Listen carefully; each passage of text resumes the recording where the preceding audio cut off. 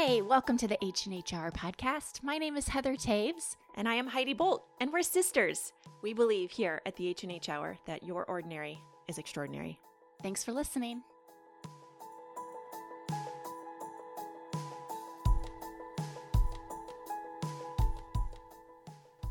Hey, Heidi. Welcome back to Podcast Day. Podcast Day, one of my favorites. Yep, we're knocking them out today. We are marathon podcasting. I actually like those days because we get to see lots of our friends, talk to some really cool people, and get lots of shows recorded all at once. Super productive and relational. So all good. All good.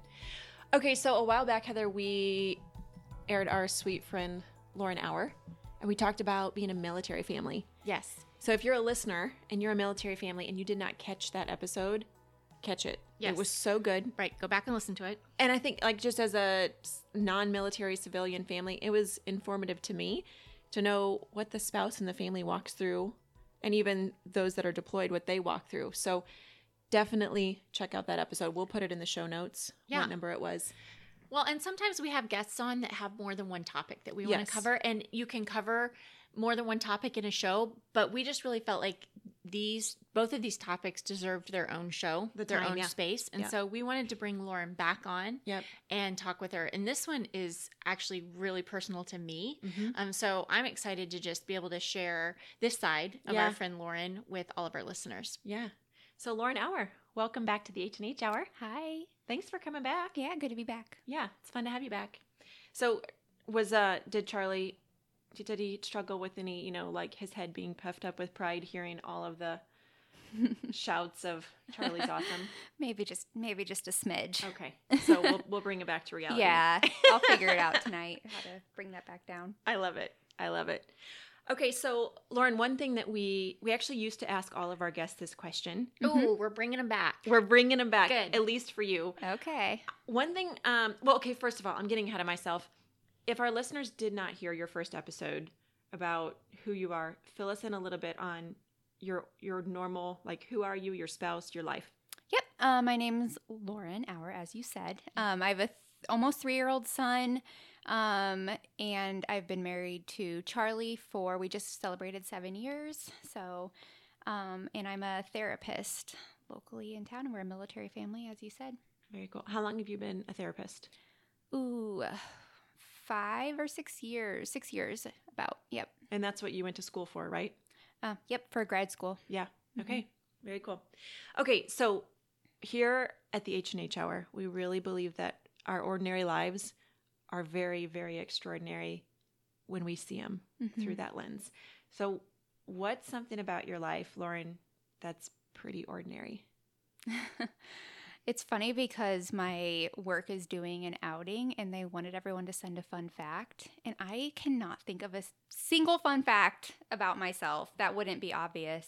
So I feel really ordinary in that way. Charlie was trying to help me think of one last night and we were both stumped, which is bad. But so yeah, I guess, I don't know. Most of my life I've been pretty average. So I get up, I go to work, I wipe my son's butt when like it's just, I don't know, my life sometimes just seems pretty ordinary. I'm pretty sure every single listener can relate to that. No matter what avenue of life they're on, they're like, yep, I get it. And I feel like that's everyone's answer. Like, it's just, I'm just who I am. My life is just living ordinary. My life. Yeah. So on the flip side of that, what do you think about yourself is extraordinary? Yeah, so it's funny too because after we recorded that military podcast or people talk to me about all the things Charlie does in our life, I sometimes forget that we actually do have a pretty unique life. To me, it's just our life and it's always been our life. Yes. But, he's a combat helicopter pilot and that's pretty cool, and I'm a director of a clinical program here at a big agency in town, and I'm the youngest director they've had, so that's extraordinary, I guess. But to me, it's just life. It's just us. But I guess looking from the outside, it is outside of the norm. Yeah. Very cool. So I want to talk to you about your career. Yeah. And about being a therapist. I find it so intriguing because I feel like therapists, we have this persona of them that they have their lives all figured out, that they have it all together because they know all the answers. They know all the self-help things. I wish. Yeah, I know. But I mean, truly, you're like, oh, you're a therapist. You must have everything together. Mm-hmm. And I think sometimes, and I guess I can relate to that a little bit because sometimes I feel like that's projected onto me and Heidi as leaders in our church community. And as we're walking through things with people or, teaching the Bible or anything like that. And people think, well, they just have it all figured out. Right. Yeah. And I know that that's not the case. Yeah. So I want to dive into that a little bit, but let's go back and what led you to become a therapist? Was it something you always wanted to do? It's kind of funny because there was a piece of me that always wanted to do it. My grandfather was a therapist and a phenomenal therapist. So from a young age, I thought that's what I wanted to do. But when it came time for college and I looked at how much schooling that was going to take and how much money, I said, maybe not. So I actually went originally to school for radio broadcasting and look at you. You should be running this show. Yeah, you guys get out of here. I'll take it from here. No, just kidding. Look out, Charlie. You're not that gifted after all. Lauren's in the helm. I'm calling you next time we have technical difficulties. Oh, gosh. Don't do that. But, yeah, so through that, though, I just wasn't – it never felt right. And I still had this I wanted to help people thing. So I actually switched my major to criminal justice because that's what my mom does, and she loves her job, and she still gets to help people, and I don't need to go to school for as long. Yeah. So that's actually, I graduated from Bradley with a double major in sociology and criminal justice, and through that I did my internship at the juvenile detention center, so kids' jail pretty much. Wow. Yeah, and that was really eye-opening because my whole time there, all I could see were these really broken kids from really broken situations, and nobody was talking about it. Wow. They were only talking about the things they did wrong rather than why they're doing the things that they're doing. Wow. Yeah, so there was all these kids in there that had done a lot of terrible things, obviously, but they were so broken, and nobody was talking about what they had experienced or what they had been through. And there was just such a lack there, and I felt like that was just another nudge pushing me back to maybe you just need to do this thing that you felt called to do pretty much your whole life. So that's when I made the switch and enrolled in grad school. Mm-hmm. Wow. Okay, so what, on a day-to-day basis as a therapist, you've got a lot of hard stories coming at you. Yeah. So for you as a therapist, how do you personally cope and decompress from the hard?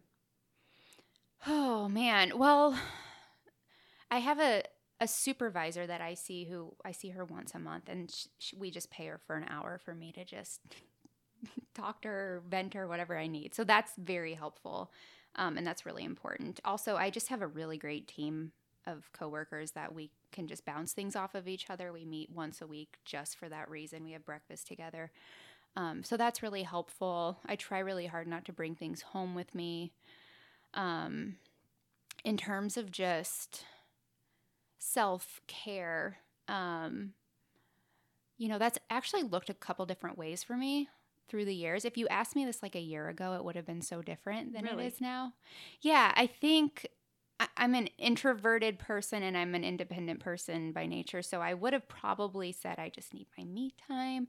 I need to just be alone, decompress, watch some Netflix, drink some wine, whatever. Mm-hmm. But I've realized that there's a very fine line between like relaxing and spending time alone, loneliness, isolation, selfishness, and laziness, and actual like stillness and processing and using the quiet for good. And I think I used it the negative way for a long time, that it wasn't helping. It was just creating loneliness and isolation in my life.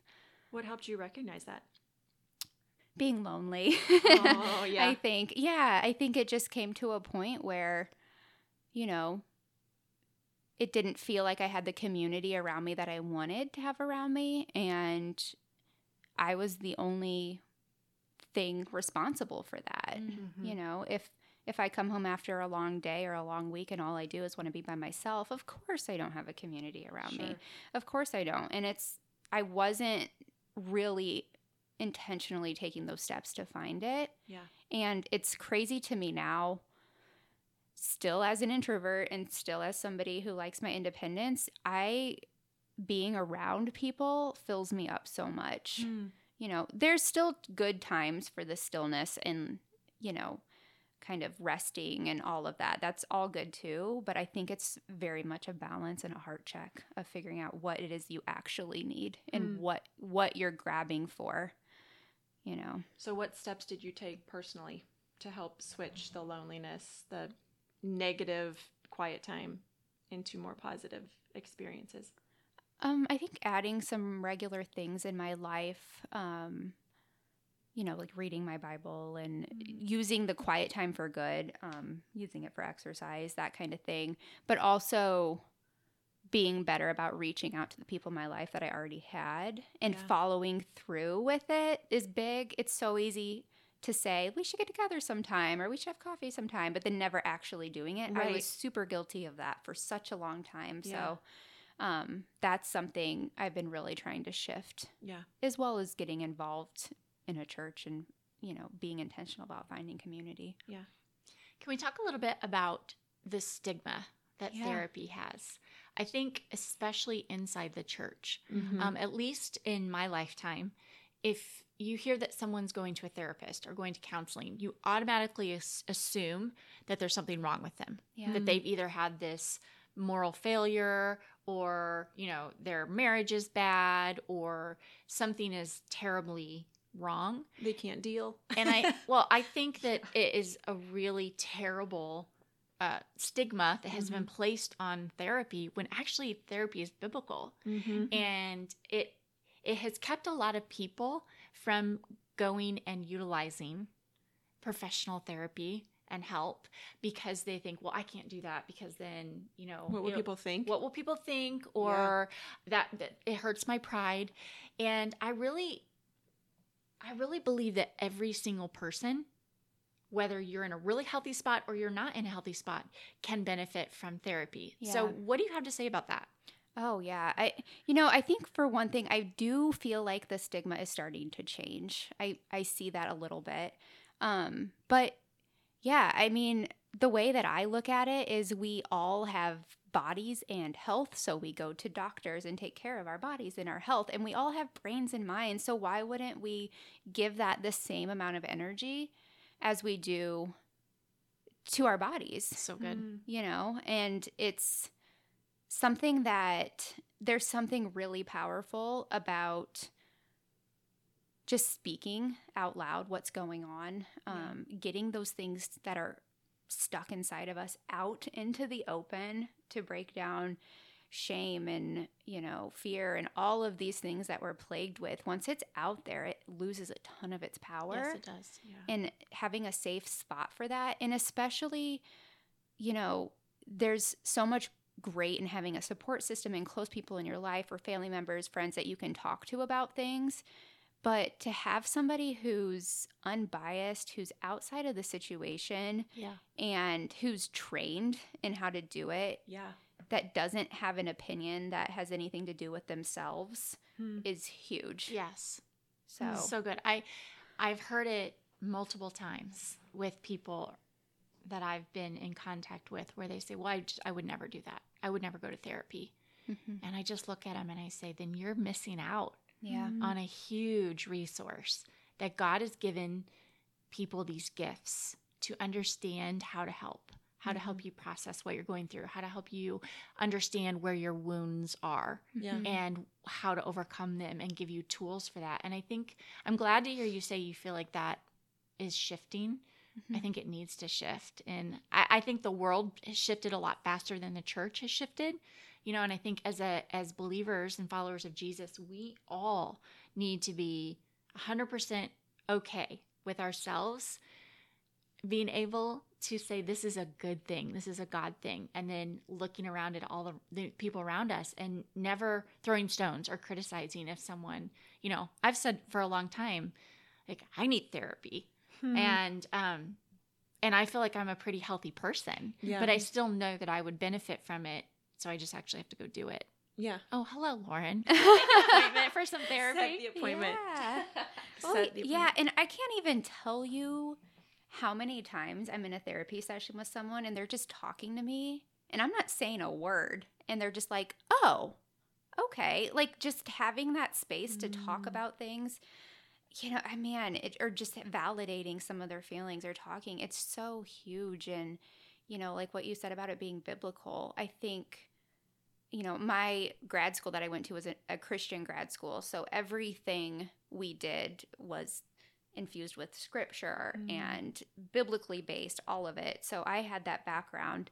But, you know, sometimes I think people that even I've ran into, their just mindset is, well, I just pray about it and then God will take it away from me. And why isn't that working? And I think there's a place for that. And I think God does heal. And I think there are miracles that happen. But I also think God gifts people with, you know, I hope what my skills are a gift because that's what I, you know, that's what I base everything off of. And, you know, he gives doctors the skills that they have and scientists that develop medications. Like those are all gifts from God, and maybe healing comes in that avenue. Yes. That's so absolutely nice.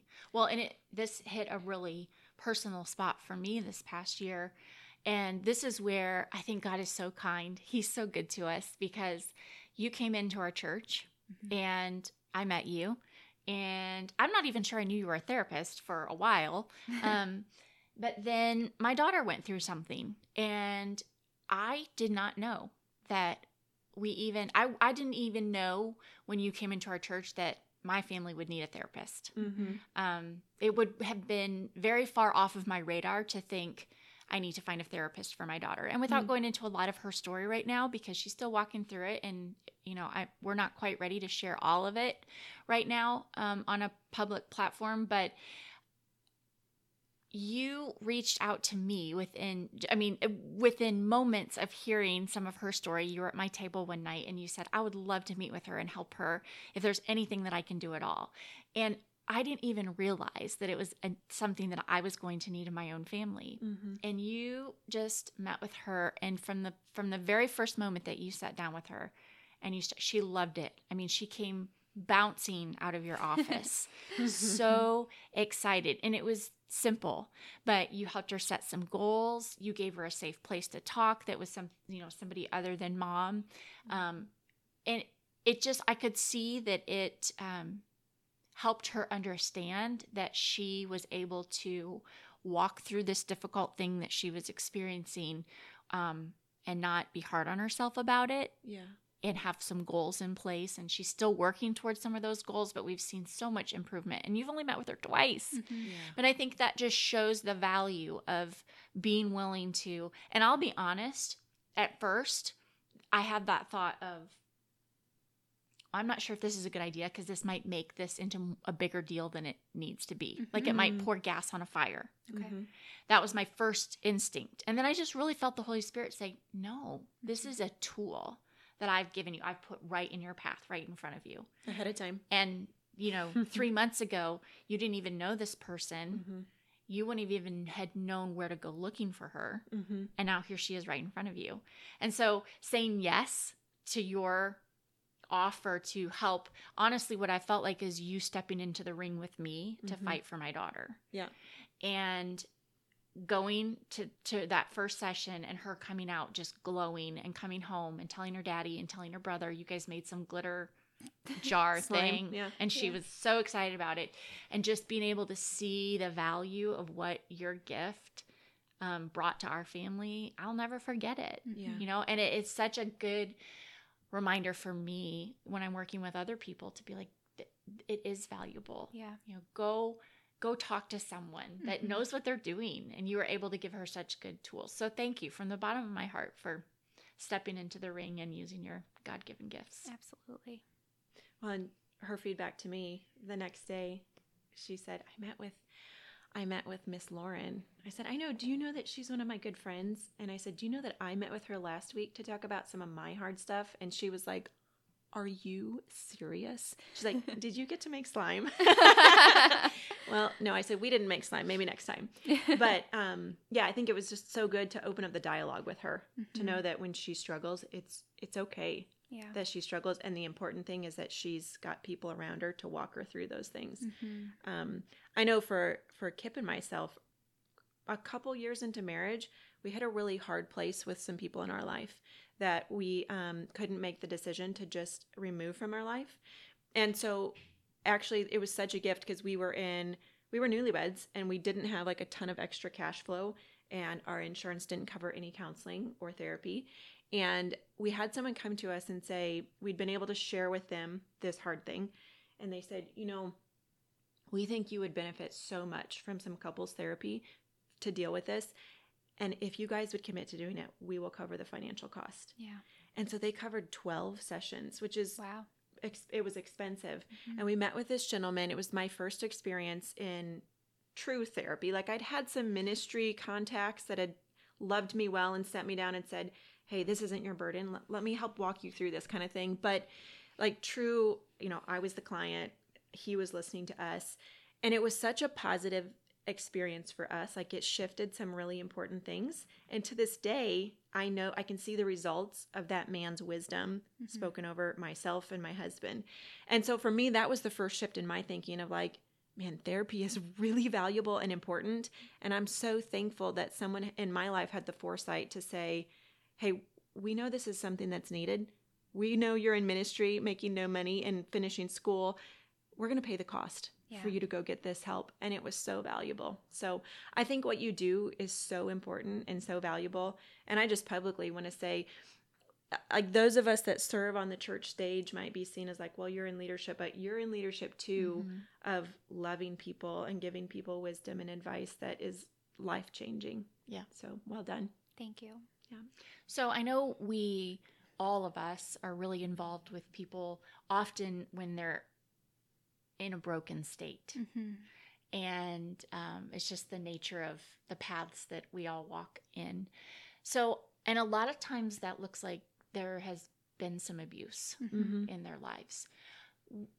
How do you coach people who might think that there are some people in their lives that are experiencing some abuse, whether it be physical abuse, emotional abuse?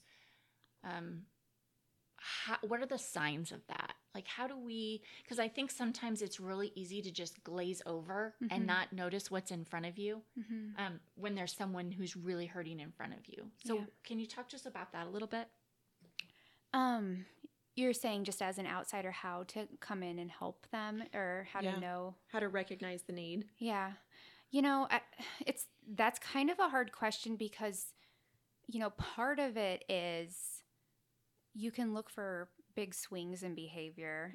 Someone was sleeping, now they're not. Somebody was eating well, now they're not. Somebody's behaving well, now they're not. Grades dropping, those things. But those could mean a lot of things. And man, I work with and have worked with so many clients that on the outside, you would never know anything is wrong.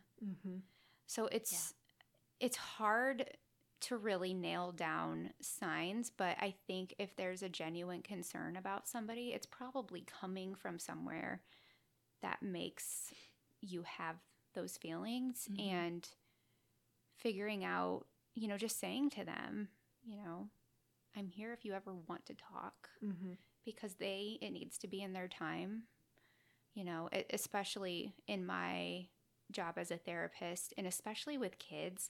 A lot of times parents will say, my kid needs therapy, but if that kid doesn't want it, I will never force them to. I say, give me about 3 sessions, see if you like it. I've never once had a kid after 3 sessions not want to do it. So far. I mean, who knows? Because you're awesome and fun and you make slime. Yeah, but I mean, if it's something somebody's not ready for, they hopefully will at least have a good experience to where maybe in 6 months, a year, 10 years, 50 years, they are ready and they'll come back. Yeah. So I know who's the oldest client, not who, but what's the age of the oldest client you've ever worked with? Oh man, I think she was in her 90s. Wow. Yeah. Wow. And what's the youngest you've ever worked with? 9 months. Wow. So a huge range. Yeah. Yeah. All over the scale probably of hard things. Yep. Yeah. So you've walked through some hard stuff too. Yeah. Would you share with us kind of your experiences of seeing a therapist for you personally and what that's looked like? Sure. Yeah. Growing up, I did here and there a few times, just with some stuff in my family. And then when you're in grad school, you have to do therapy. Okay. Which was great. And then my husband and I have done couples therapy on 2 occasions, I believe. Yeah, 2 occasions, just for some stuff we were walking through in our marriage. And as I mentioned on the military one, the podcast, I saw a therapist leading up to his return home because I had a lot of anxiety about that. But the time in my life when I think it stands out the most to me was when I was walking through a season of postpartum depression. So that was a really big staple in my life at that point. Okay, so as a trained professional therapist, did you recognize your own symptoms and take the steps to get help, or did someone on the outside have to go, I think you need help with this postpartum depression? What did that look like? Yeah, it was interesting because, when you have a baby, you have to go to these doctor's appointments and they hand you this Edinburgh scale of postpartum depression. It's 10 questions long, and it makes me crazy because it says things on it like, do you enjoy doing the same things you used to do? No, I have a newborn at home. Right. Like, I wish I could go, bowling. I don't know. Yeah. But, are you having a hard time sleeping? Well, yeah, I have a newborn at home, So some of the questions on it, I don't think they're the best. And then there's several questions on there too that I just didn't relate to. I didn't feel like harming my child. Right. I didn't feel like harming myself. Yeah. I didn't, I don't know. I'm a new mom. Of course I'm crying. Yeah. Kind of, yeah. Yeah. So I would fill that thing out and I'd turn it in and they'd be like, good, you're good to go. And so there was quite a while when I think I was suffering from it that I didn't realize because the medical community, in my experience, there may be great doctors and nurses out there that do a better job, but no one was really looking me in the eye and asking me, like, how are you handling everything? Yeah. And I think my training, in a sense, as a therapist helped because I got to a point where I realized if I was sitting in my office at work talking to me, even though I didn't check off everything on that 10-question thing, I would say, you have depression, you're depressed. Yeah. And I knew that as a helper, but also there was the side of me that said, well, but then if I go to a therapist, they're going to do this, and then they'll probably do that. They'll maybe do mindfulness. I'll probably have to journal. It's like I could just do it myself because I already know exactly what they're going to say. Yeah. But I think I had brought it up to my husband at some point, and I just was like, I'm just not enjoying this. I feel like this should be different. I don't feel myself, and he validated that. Yeah, I think you've seemed pretty down, and I'm a little worried about you, and that was kind of the kick in the butt I needed. Yeah. So what were your symptoms? Like if there's a mama listening going, or a husband, a spouse listening going, yeah. What were the things that would make us aware that you were struggling with that? For me specifically, I think a lot of my depression manifested in irritability and anger,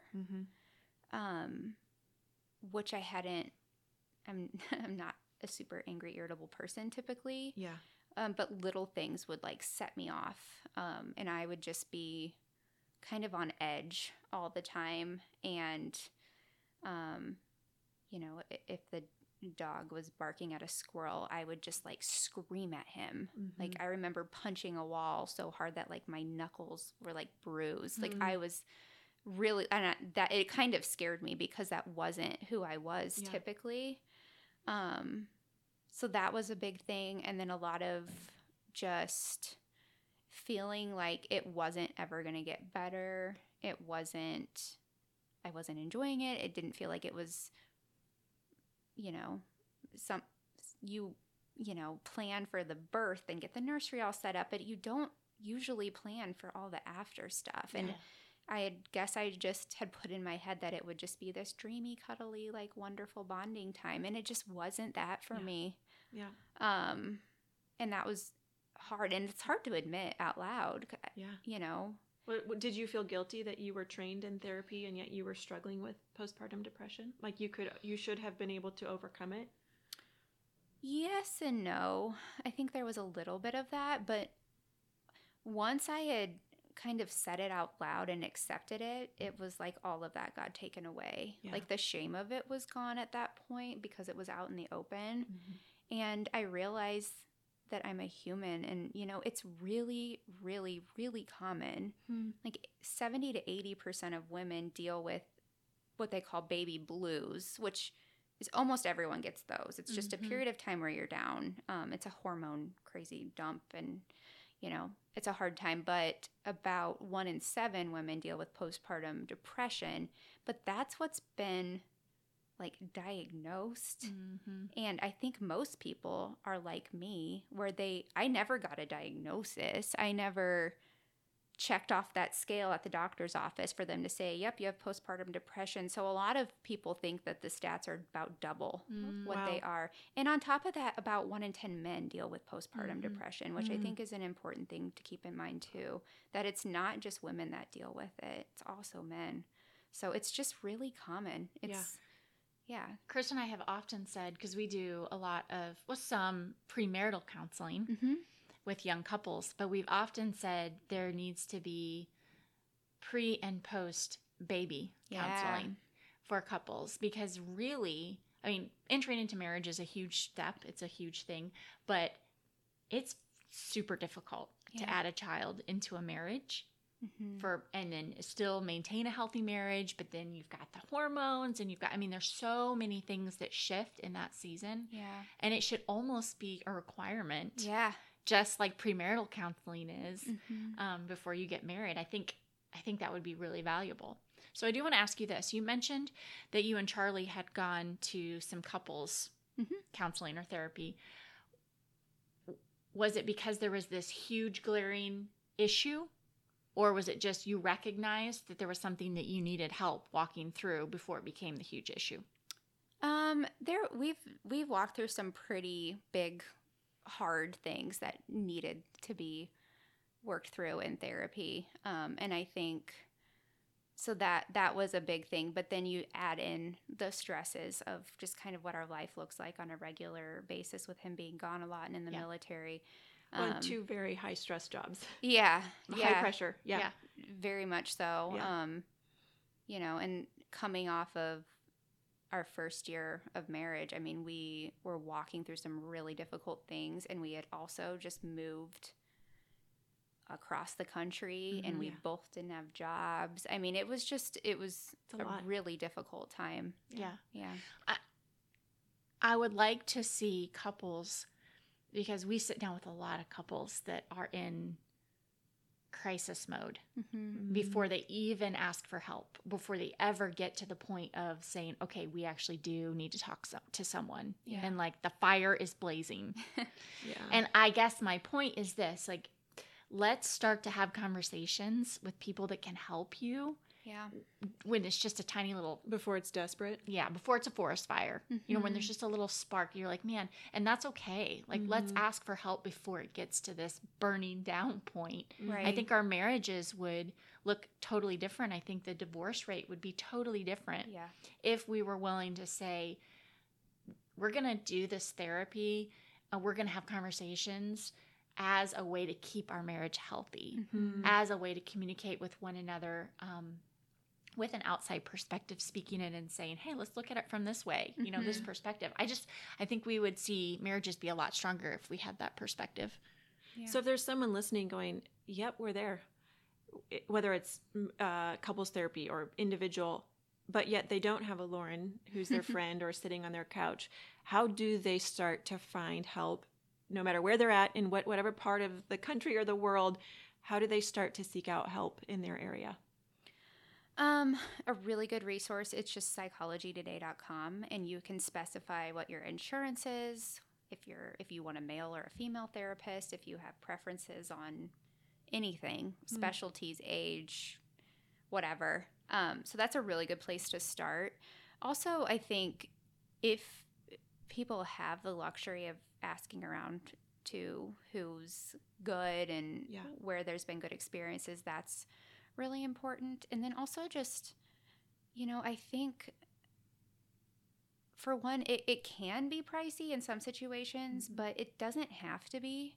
There's a lot of options out there. I think when I was going most recently before Charlie returned, I was paying with my insurance, I think $15 or $20 a session. Wow. It wasn't bad. And when you think of $15 or $20 for your mental health, yes, everything you do every day is affected by that. You can't even get a pedicure for that. Right. Yeah.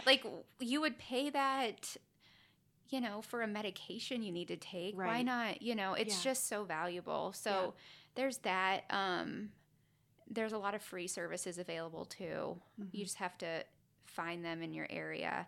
But also just, your example with your daughter, she came bouncing out of there. I don't think she was bouncing in there. A lot of times we build up what we think it's going to be. It's going to be so scary, and I'm going to have to talk about all of these things. But it's really kind of refreshing. It feels like letting air out of a balloon. The stuff that you're holding into. I mean, it can be so good. And I think sometimes you just have to let yourself experience it to realize this can be okay. Yeah. But also being okay with not everybody that you meet with is going to be the right fit. Yeah.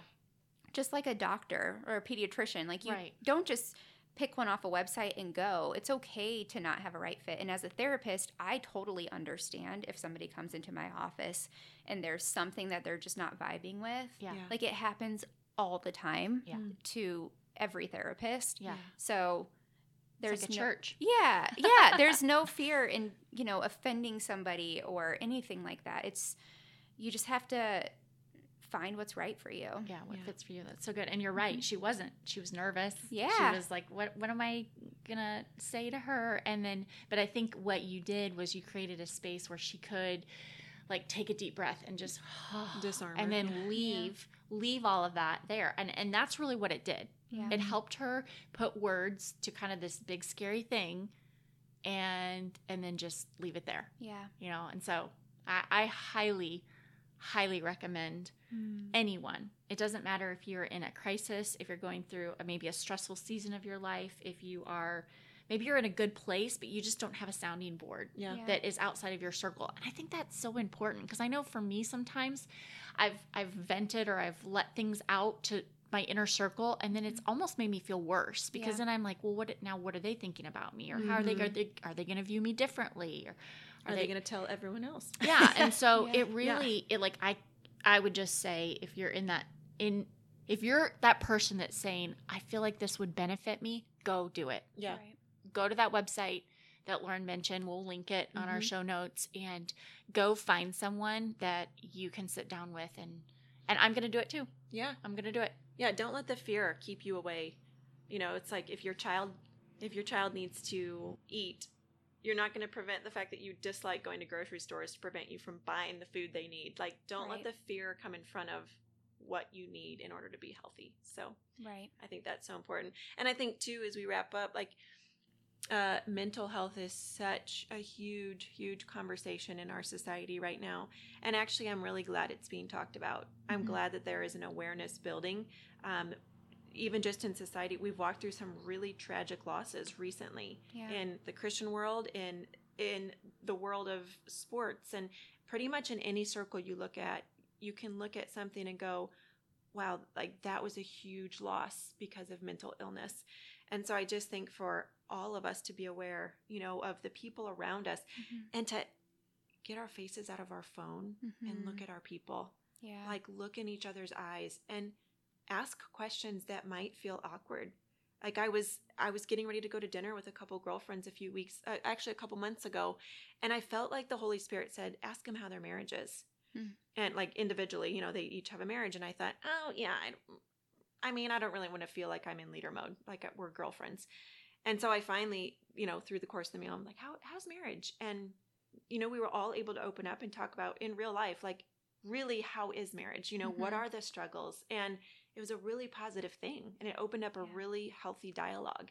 And so I think just being willing, even if you're not a trained professional in therapy, like ask your people how they're doing. Yeah. And then listen. Right. Listen. It would have made such a difference to me if somewhere in those first couple months of having my son, somebody looked me in the eye and asked me how I was really doing. Yeah. Or, a lot of people ask about, oh, how's the baby sleeping? Or, oh, it's so cute. All of these things we want to talk about. But the easy stuff. Yeah, it's so important to just really, and be prepared when you ask that question, that sometimes it's not going to be sunshine and rainbows, or sometimes somebody's going to tell you fine, and you're maybe not going to believe that that's the truth. That's and right. How do you gently move towards that in a way that's, okay. Yeah. Well, I'm always here because it was hard for me, or, whatever that response needs to be. But, we live in a world where there's going to be trials for everybody, and we are humans that are imperfect and sinners. Like, we're all going to go through something. Yes. Yeah. Multiple things. Yeah. Every single one of us. Yeah. So I think it's just a great tool that should be normalized. And Well, and when we voice to our people how we really are, I remember when my daughter was born, walking through horrible, horrible anxiety afterwards, and finally like hitting a massive meltdown, sitting in my laundry room with the door closed. They were all napping for a moment, and bawling my eyes out and calling my mom and saying, I'm not okay. Yeah. Like, I am not okay. And she was at my door about 10 minutes later, and literally just picked me up and said, you go to bed and I'll be on kid duty. And I think I slept for like the next 8 hours straight, just being the hands and the feet of Jesus, like we don't have to be trained in therapy to get to love people well and to recognize their needs. Yeah. And I'll actually never forget that moment, my mom doing that for me, because I was so desperate and so weary and feeling like I was failing in being a mom of 3 now and a newborn. And, I think there's a lot of shame associated with that when you're not feeling great. And I think for all of us to go, it's okay to not be okay right now. Yeah. And to admit to people like, I'm not okay right now. Yeah. I will be okay, but I'm not right now. Right. So yeah, that's a huge step that you took, being able to reach out and say that to her. That it's a vulnerable place to be in. And I think a lot of times we're afraid, I don't want to burden them, or they're really busy, or, whatever. Yeah. But do you think your mom was burdened, or like, oh, I'm so busy. I don't, no. People love. Yeah. I love it when one of my friends says, hey, can we meet and talk? I love it, because that's such a huge thing for them. Yeah. I'm not burdened by it. And other people aren't either. So. And I think a lot of us, I can't speak for men because I'm not a man, but I think women especially have this like, well, I can do it. Yeah. I can carry all of this. And I know I do. I mean, I specifically remember a time probably about 5 years ago sitting in, it's funny how you can remember these things really clearly, sitting in my children's dental office and texting my husband and saying, I'm not okay. And his response, and, it's not his fault at all, but his response was kind of that like, oh, pray, you're strong, kind of, and and he was at work, and it was, not a good time to text him anyway. The wrong time to unload. But I remember saying like, you have to be okay with me not being okay. And that started a really good conversation about me recognizing before I was on fire, the signs sooner so that I could get help or process what I was feeling. It was a really defining moment for me to say like, okay, I'm admitting I'm not okay, and you need to be okay with that too. Yeah. So I think it's an important conversation to have with your inner circle, with the people around you that are used to you being strong, are used to you being able to carry a lot, and then being able to go, but sometimes I'm not okay too. And we're all not okay a lot of the time. Yeah. And I think if somebody presents to me like they're all okay and great all the time, that's a red flag for me. And it's like normalizing that. It is hard. Yeah. It's just hard. Yeah. So many things in life are. And when I think as friends, it's so important if your inner circle, if your friend does open up to you, like be a confident, like let them be real with you and know that it's a safe place. Yeah. Like Confidant. Yeah. Confidant. Thank you. I was like struggling there. What is this word? Yeah. Why is this eluding me? You know, and don't blow it up. You know, don't tell your mom about it. Yeah. You know, not everyone has to tell everybody everything they've ever heard. Mm-hmm. And I think that's something that we've sort of lost in society of like, hey, some things really are just between us. Yep. You know, and not everything needs to be put out there on social media or talked about or whatever. And so I think that like that is being a good friend, is your friends knowing like, and I know in you, Lauren, I know I could share, I've shared hard stuff with you. I know I could share hard stuff. Yeah. And it not get brought up at the next girls' night. Mm-hmm. Like, hey girl, how's that going? You know, be like, wait a minute. Wow. Yeah. So I think just be a good friend when someone's sharing with you what they're walking through. Yeah. So be wise about what you say back. And a lot of times people just want someone to listen. Mm-hmm. Yeah. You know, we don't have to know the right advice or what to say or what to do. A lot of times people don't want advice. They don't want to be told what to do. Yeah. They really just want somebody that'll listen and hear them. Yeah. To be heard. Yeah. Yeah. Sometimes my husband will say, do you want me to help fix this or do you need me to listen? Oh, and that's a lot great. of times the answer is, I just need you to listen. Yeah. You know, and he's like, okay. Mm-hmm. And that didn't really come early in marriage. You know, I think our men are wired to fix things for us. Yes. Which is a great thing. Yeah. But that's been super helpful in our marriage. Like, just listen right now. Okay. Yeah. And he's a good listener, so it works out well. Yeah. Yeah. So, well, Lauren, thank you for sharing all of this with us. I'm confident that if people are honest with themselves, this has hit everybody's heart in a little bit of a different way and maybe exposed a need in their own life or given them permission to not be okay, and just to seek out help when it's needed. So it's not a sign of failure or weakness. I actually think it's really a lot of strength. I agree. Yeah. When you can admit that you maybe want advice or input or help. Yeah. You have to be really strong to let yourself be vulnerable. Yeah. You know, it's not a sign of weakness. You have to have a lot of strength to let yourself cry in front of someone or open up in front of someone. Yeah. It's such the opposite of being weak. Yeah. Yeah. Yeah, that's good. Someone needs to hear that. Yeah. That very thing. So good. Thank you so much for listening. As always, you can find us on Instagram at the H&H Hour or connect with us on email at thehnhour@gmail.com. And we love to hear from you. We do. It's one of our favorite things about this podcast. Yeah. So let us know just what's going on in your life. And if you've seen a therapist and how it's helped you, or if you're struggling with it, you know, we'd love to just give you that thumbs up and say, go for it, you know, do it. Check out our show notes for some of the resources that Lauren mentioned. We'll put those up there. And thanks so much for listening. We'll chat with you next time.